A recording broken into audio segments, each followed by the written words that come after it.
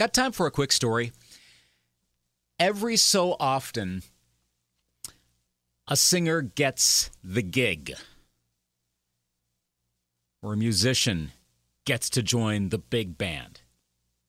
And we've seen stories of that. It's a classic story of someone who plays the music of a given band suddenly gets the opportunity to join that band. That happened to Ronnie Platt several years ago, back in 2014, when he was asked to become the new lead singer of Kansas. A longtime lead singer, Steve Walsh, retired, left the band, so they needed a new singer. Ronnie Platt, who had been playing in a lot of bands, had played music of Kansas, was asked to join the band. And listening to Kansas in the years since, they released an album in 2016. You may know, The Prelude Implicit. You go, wow, it sounds like Steve Walsh. But he sounds like himself. Ronnie, of course, sounds like himself. He sounds like Kansas, yet he sounds like the new energy in Kansas. Kansas has maintained that energy over the years. And 4 years on from The Prelude Implicit, they have another new album. It's called The Absence of Presence. It arrives on June 26th. We're taping this edition of Got Time for a Quick Story and this interview with Ronnie Platt of Kansas 11 days before the release of the album. So we got a chance to talk to Ronnie about this new album and the music of Kansas, get some insight into the band. And he's from Chicago, so he started off asking me about the state where I'm from, just a little bit north, up in Wisconsin. How are things now? I'm in Illinois, just outside of Chicago, so I know the terminology. How are things beyond the cheddar curtain? Oh gosh, actually, quite well. It's June Dairy Month, so that's like a big thing up here. So like all things cheese and milk and whatnot. That's like that. The one downside is, of course, because of the pandemic, a lot of the June dairy breakfasts were canceled. Normally we'd go to farms around the area and have that. I mean, Eau Claire is like a suburb. I mean, we're kind of an urban area, but there's plenty right around here in western Wisconsin. So in lieu of that, we're just like downing milk and cheese all the time. Like it's the total stereotype this month. After this interview, just to show my love for my friends in Wisconsin, I'm going to shotgun a quart of buttermilk right after this interview. That goes beyond, I think, anything even I would Yummy. do. Yummy. Oh, my word. And I'm like a dairy fanatic. I'm not even sure if I would go that far, so mad props to you for that. Oh, my God, you're a singer and you drink dairy? Well, that's the thing. And, okay, I mean, I sing in choirs here in Eau Claire, and I know, like, drinking dairy is, like, the worst thing you can do before you go on stage for a concert. You know like, don't coat your throat with that. That's, like, which sucks for some of us. You're like, oh, I want to drink that. No, can't do it right now, because you go up on stage, and all sorts of stuff is going to come out. Well, my belief is whatever works for you. And, you know... I remember this is probably 30 years ago. I can't even remember her name. This girl comes up to me and she was a singer, you know, and one of these very proper. And she's like, oh my God, you're drinking a Coke? Your voice is going to be gone in a year. Well, that was probably about 30 years ago now. So, you know, to each his own. Yeah, exactly. Well, first question for you. How do you keep your voice up? I mean, you've been singing for decades, and of course now you're leading Kansas, so for the last 6 years. So how do you keep your voice going? You know, if it's one thing I've always taken a lot of pride in is I've had endurance and clean living. I know all our Wisconsin breweries are not going to want to hear this, but I've never been a drinker. Okay, let's really blow the rock and roll life story here, right? I've never done drugs. I've never been a drinker. I maybe have a glass of wine a few times a year, you know, and I've always said the biggest thing to regenerate the voice is sleep. So it's just a recipe for me, you know, but again, you know, and people that I've coached over the years, and let me tell you, it's been very, very few.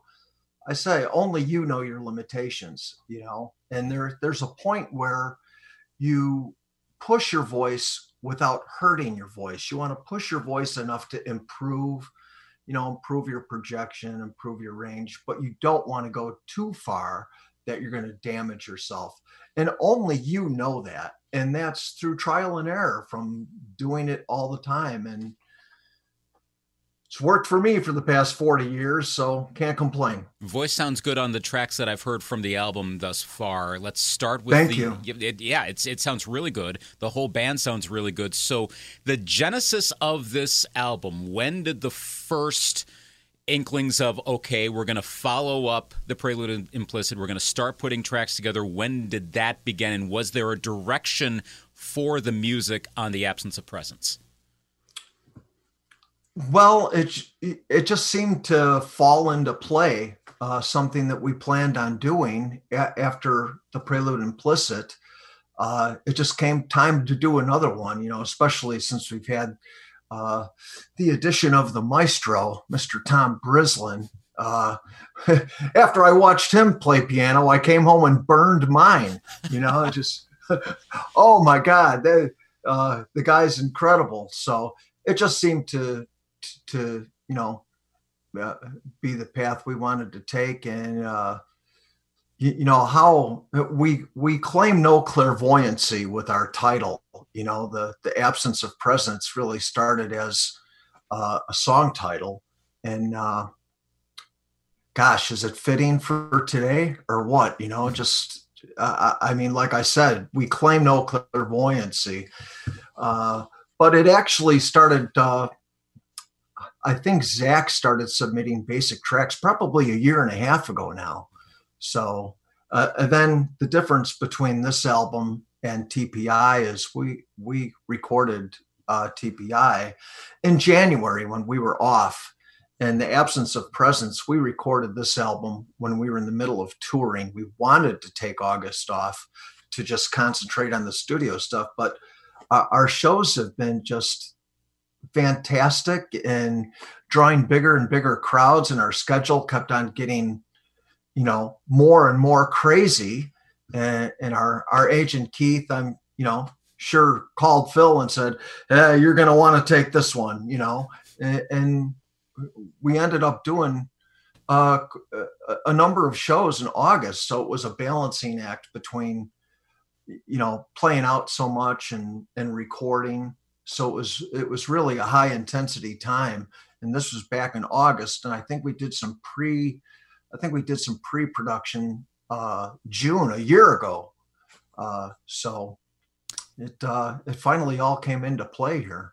Being on the road to do that, and I know a lot of bands have been doing that more and more. You can do that more and more easily now, but that's been a thing throughout the decades of recording when you can in a studio here or there.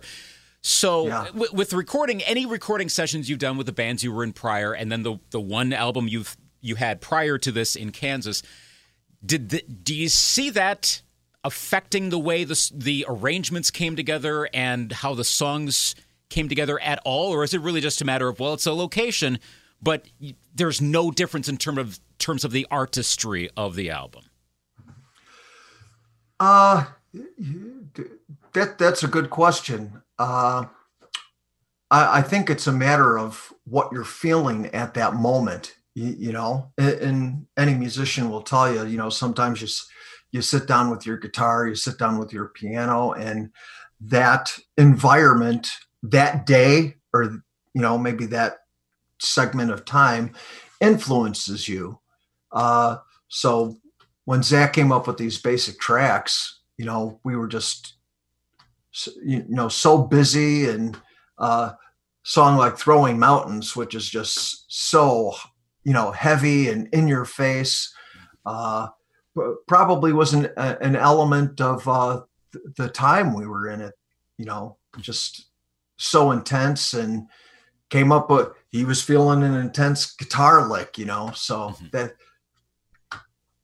really, it came out nice.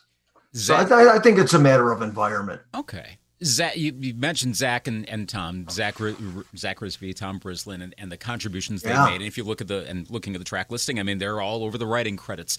I'd read that you'd been involved with the Prelude Implicit a little bit. What were your contributions to this album? Again, with them getting the big songwriting credit, but what did you bring to the table for this one in terms of writing, arranging, whatever, contributing to this album?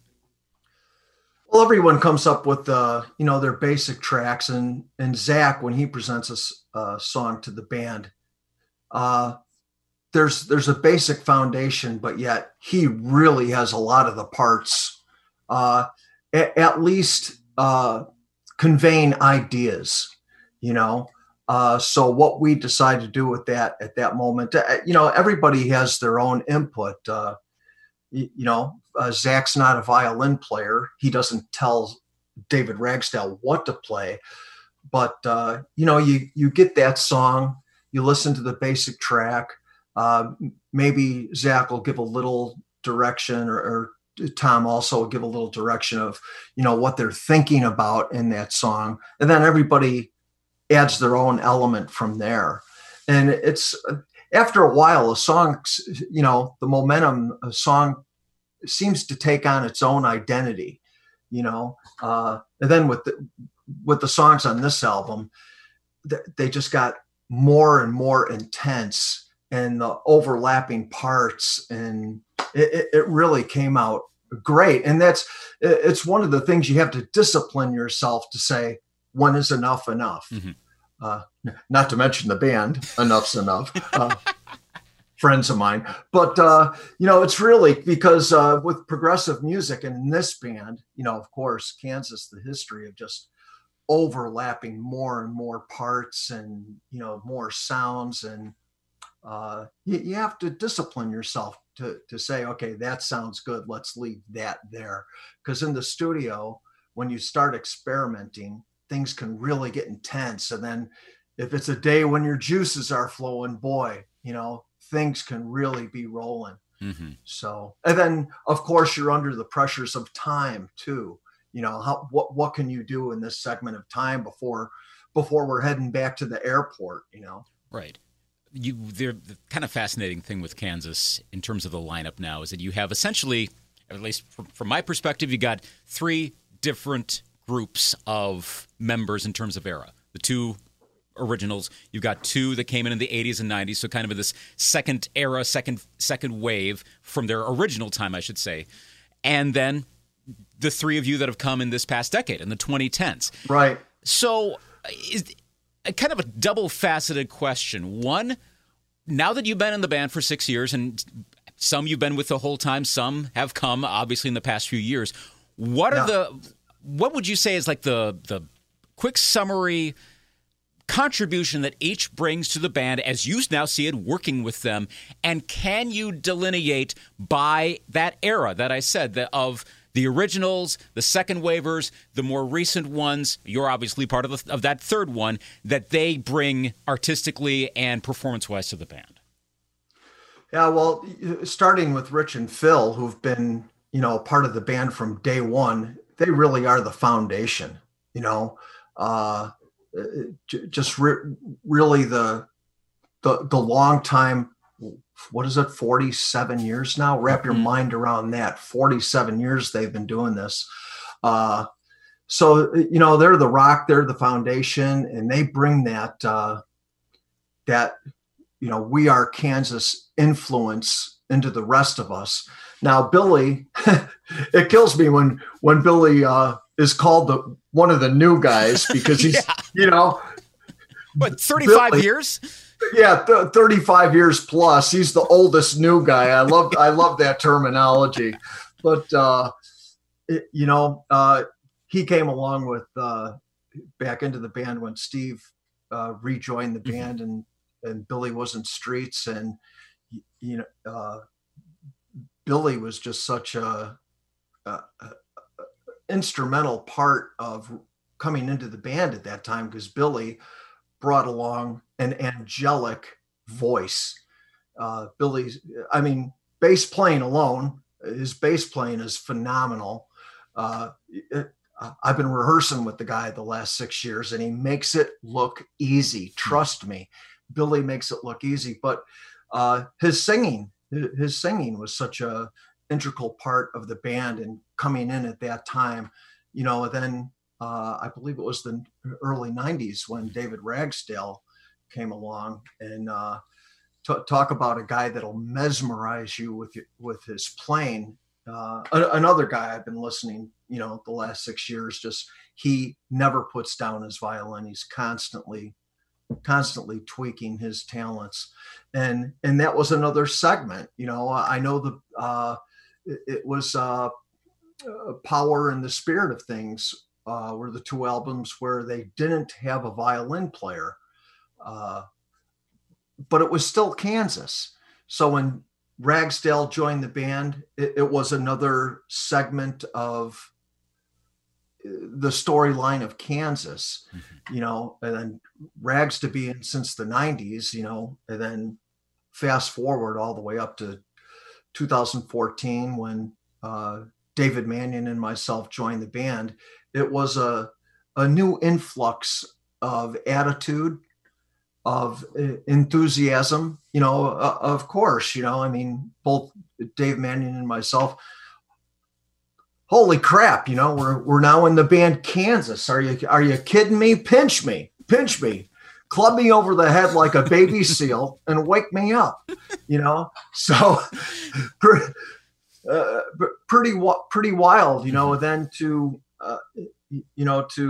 and I never expected when I joined the band, talk about a band that has such a intense, incredible library of music to fall back on. I thought I'd be singing all these songs that I've been singing and loving for years. I had no idea that we were going to do a new studio album. I had no idea that I would have such a big part in writing lyrics for that album.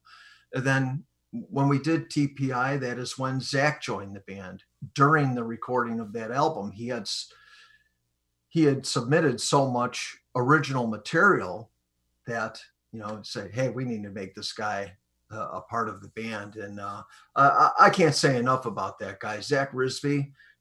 His guitar playing, he could play anything.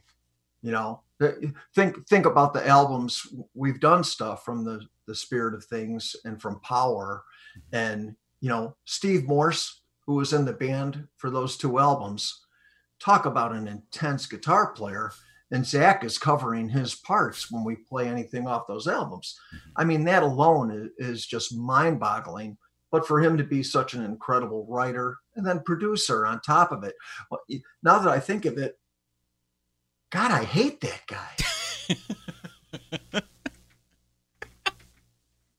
God. Anyway, no, I kid, of course. I mean, he's fantastic. And then, of course, Tom coming into the band, we all say Tom has the golden resume, being Meatloaf's keyboard player, Debbie Harry's keyboard player, and then he toured with this band. What are they called? What are they called? You might have heard of them. They might make a name for themselves if they stick it out a little longer. Yes.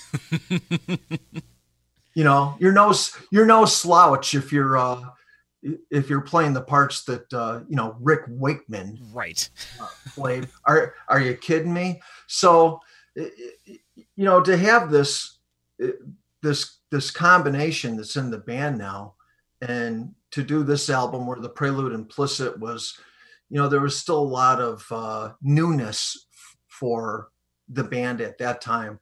But now, even though Tom has only been with the band a year and a half, it seemed like a good chemistry, and everything gelled so quickly. And when you come up with a set list and you're doing a show, sometimes it might take 8, 10, 12 shows before you get into that feeling like it's a well-oiled machine. Mm-hmm. Not with this combination. I maybe the first show we had to work out a few things, but after that, from the second show on, it just seemed like a well-oiled machine.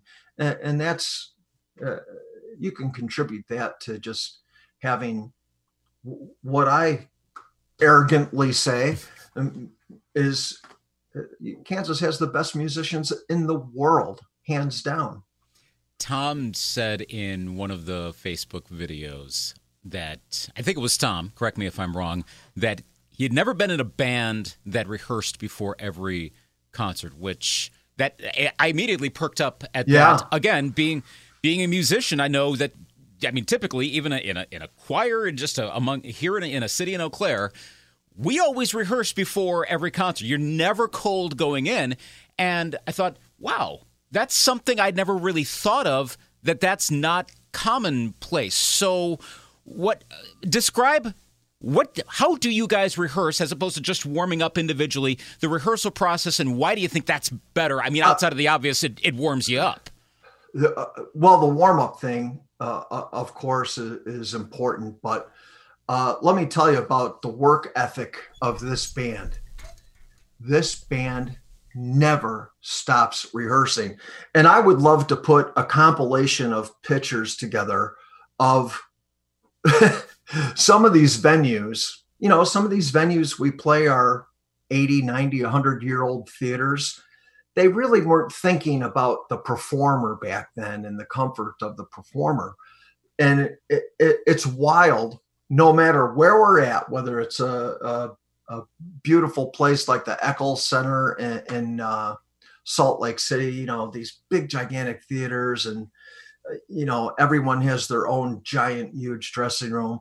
Whereas the flip side of the coin, and I would love to take pictures of this, sometimes like Phil, Rich, and Billy are in like a dressing room that's probably 4 feet by 10 feet. Me and Ragsdale are in the hallway outside, and Zach and Tom are in the next itty bitty closet size. I mean, literally tripping over each other so we can rehearse for an hour before the show. And it's every show, no matter where we're at. The guys are our crew, which is worth their weight in plutonium. Let me tell you, they always have some designated place for us where we're going to rehearse. And sometimes we're literally on top of each other. And I think that really would be comical for people to see. But it also shows just how dedicated we are to constantly tweaking things and constantly keeping that machine well oiled. Going track by track in this new album, give like maybe a sentence or a phrase description of each one when the fans hear it. How would you, if you had to put a quick selling point on each song, how would you do it? Absence of Presence, the quintessential progressive Kansas song. Throwing Mountains, a lot of people I see describing that as progressive metal. But looking at things as a whole, and another great attribute to Kansas is the diversity of the songs. You have songs like Memories Down the Line and Never that are very heartfelt, ballad type songs that, even though they're very basic, still have tendency of progressive in that Kansas sound. Whereas Circus of Illusion, big harmonies, big guitars, big keyboards. It's really, you know, everyone interprets songs differently. And it's like when people ask me, what were you thinking about when you wrote the lyrics to this song? My answer to that is, what do you think? And I always say, you're right, because how you interpret them, how you relate them to yourself, that's the whole objective of the song in itself. So, but I mean, track by track, each one is just an incredible. Tom does an amazing job singing the song River Sang, and the end of that is just recording that in the studio was a blast. We really did some unique things there. But I'm just so excited about this album. I was really excited about the Prelude Implicit, but there's something about this album, although it's not a concept album, there's some kind of continuity between all the songs. And there seems to be a particular sound that weaves them all together. The other one, I know we released Throwing Mountains was our first release. Then Memories Down the Line, and then the latest Jets Overhead. Jets Overhead, just a rocker. And I love David Ragsdale's violin in that song. Mm-hmm. It's such an eclectic choice of notes. To me, it's like an Alex Lifeson violin version of a solo. Alex Lifeson has really some weird solos in a lot of songs. And it's like, when I listen to that, it's like, wow, Rag sounds like, Alex Lifeson picked up a violin, really, really cool. So got about let everyone draw their own conclusions on each song, as long as they're all good. I know. I was going to ask, what is like one part of is there something in a particular song or the album overall, a particular thread, a particular sound, whatever that is, that you're most excited for fans to hear? I think you might have just answered the question in the last one, but is there anything else where you're like, pay attention to this, or this is really cool, like at the 4-minute mark? Is there something like that? Well, on the studio side, at the, when you're at home listening side, I stress to everyone, get yourself a good pair of earbuds, a really good pair of headphones, and just soak yourself into this album. That's the at-home listening to the record side. Live, I can't wait to play Throwing Mountains. Throwing Mountains, just high energy, in your face, very dynamic song, huge chorus that we're just, I just can't wait to play that song live. People are going to love it. Last question, because we're just about out of the 30 minutes here. You mentioned Yes before. Of course, there's Rush. You could not run through all the influences. I'm a huge Genesis fan, and I always hear Genesis influences. I mean, the connections from Wind and Wuthering to Point of No Return are stark for me anyway. I listen to some of the bass lines and I go, my gosh, this is 11th Earl of Mar. What's going on here? But it's there. It's very clear.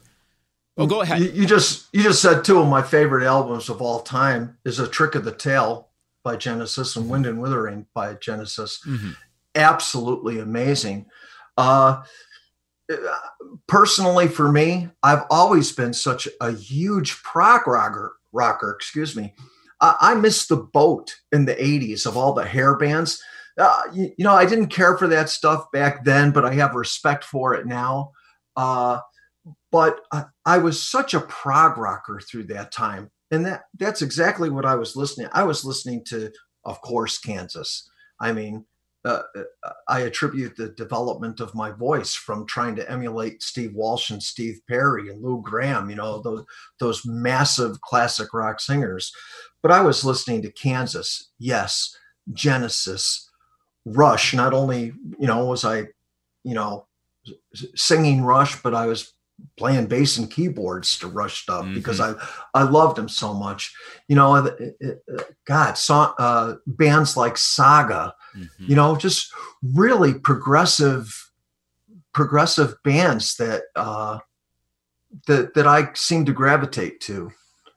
There's a lot that musicians are going to love. There's a lot that even non-musicians are going to understand that they like. It's called The Absence of Presence. It comes out, a week from this upcoming Friday? So 11 days away? The 26th. All right. It's coming really soon. Go download it. Go buy it. Do whatever you can to listen to this album. I'm already encouraged by what I'm hearing. You're loving it. I can tell right now your enthusiasm is so strong for this. It really is. I mean, we are just so proud of this album. We can't wait for everyone to hear it. And another album of Kansas putting their heart and soul into music. So And eventually you guys will be Can't back out wait. on, your touring will eventually resume. We'll look forward to that. Ronnie, thank you so much for being part of this band, bringing a good voice to the band, and doing what you guys do.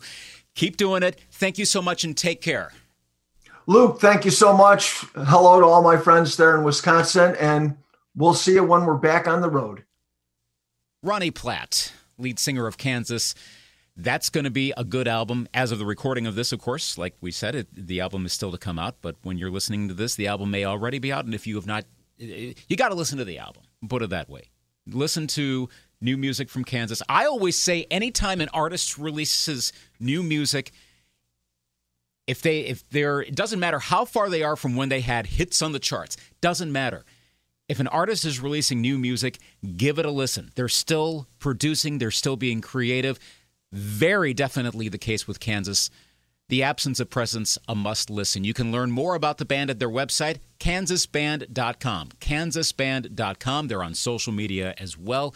Do a lot of postings on there. You'll learn more about the band. They're definitely a band you want to continue to follow going down the road. This has been the latest edition of the Got Time for a Quick Story podcast.